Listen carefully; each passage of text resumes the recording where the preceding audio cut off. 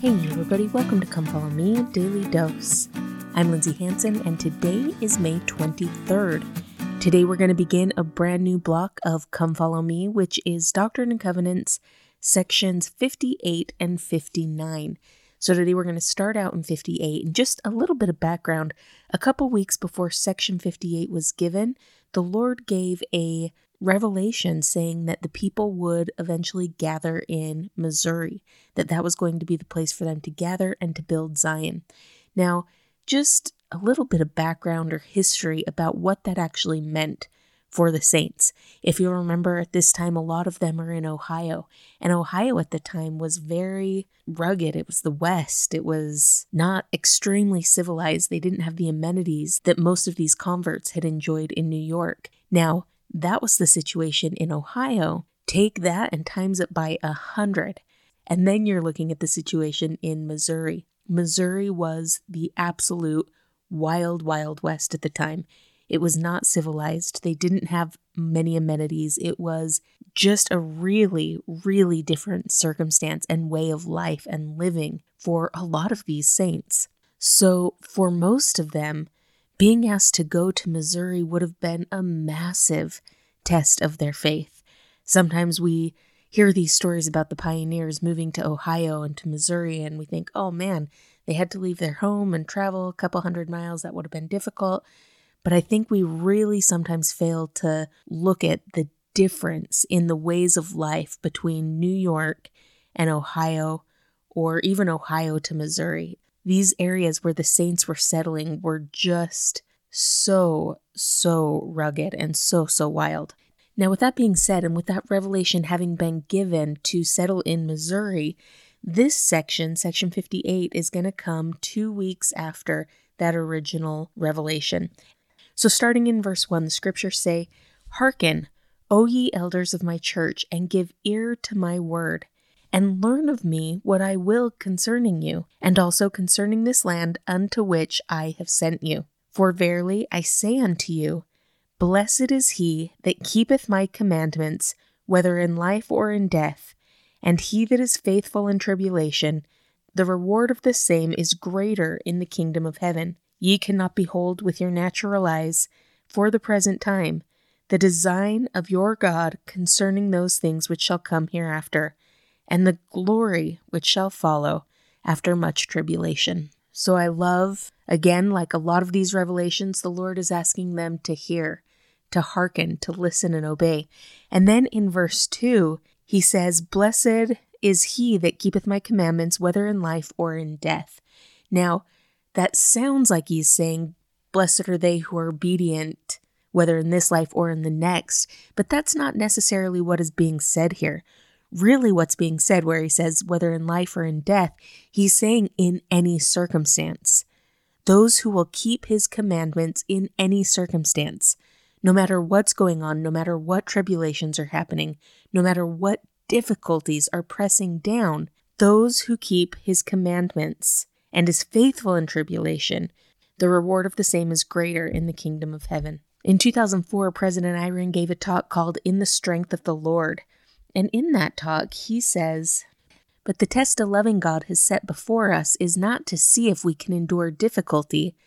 It is to see if we can endure it well. We pass the test by showing that we remembered him and the commandments he gave us. And to endure well is to keep those commandments, whatever the opposition, whatever the temptation, and whatever the tumult around us. We have that clear understanding because the restored gospel makes the plan of happiness so plain. That clarity lets us see what help we need. We need strength beyond ourselves to keep the commandments in whatever circumstance life brings to us. For some, it may be poverty, but for others, it may be prosperity. It may be the ravages of age or the exuberance of youth. The combination of trials and their durations are as varied as are the children of our Heavenly Father. No two are alike, but what is being tested is the same. At all times in our lives, and for every person, will we do whatever the Lord our God will command us? I think that is so important that we understand that even in and especially in these times of trials, God expects us to hold tight to His commandments, to hold tight to His words. My trial might look so different than yours. Most of us are going through vastly different things and struggling in different things. But the one constant that remains the same is what God expects of His saints.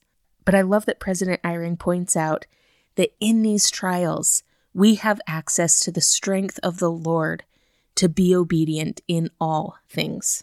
And then going on in verse 3, he says, "Ye cannot behold with your natural eyes for the present time the design of your God concerning those things which shall come hereafter, and the glory which shall follow after much tribulation." Now it's interesting because if you didn't know that he was speaking of the Missouri times, and if you didn't know what the future held for those in Missouri, you might read that and think, oh wow, that sounds so amazing, that sounds so great, that we can't possibly understand or see with our natural eyes how great things the Lord has for us. But again, remember, this is said at the beginning of the Missouri era of the church. The Missouri era of church history is often considered the darkest time of church history. These early pioneers came to Missouri expecting a place where they could finally settle down and stay forever and to begin to build up Zion. But because of misunderstandings, because of political differences, religious differences, straight up hatred, mob attacks, what's known as the Missouri Mormon War, things like the Haun's Mill Massacre, all culminating in Governor Boggs' extermination order. Those were the things that the Lord was talking about here when he says, "Ye cannot behold with your natural eyes the designs of your God concerning those things which shall come hereafter." You can't behold with your natural eyes. You can't begin to understand what's going to happen here. But you also can't begin to understand God's plan and God's design in all the difficult things that are going to come. And my friends, I would say that the same thing is true in each of our lives. As we are going through trials, as we are going through difficulties, we need to remember that we can't possibly begin to understand or see God's design in the difficult things that we're going through. If you'll remember, our Father in heaven is much more interested in our growth than He is in our comfort. And unfortunately, sometimes that means that we will go through trials. We will go through hard things. We will go through moments when it feels like our souls are absolutely stretching beyond their bounds. But my friends, I testify that all things can work together for our good. That as we turn to the Savior, rely on His atonement, and continue to be obedient to God's commands, those trials, those tribulations can become lessons and blessings in our lives. Elder Orson F. Whitney once said, "No pain that we suffer, no trial that we experience is wasted. It ministers to our education, to the development of such qualities as patience, faith, fortitude, and humility. It is through sorrow and suffering, toil and tribulation, that we gain the education that we came here to acquire." The purpose of this life is not for our comfort. The purpose of this life is for our growth. And in order to grow, we have to be stretched. Do I like it? No. I really don't.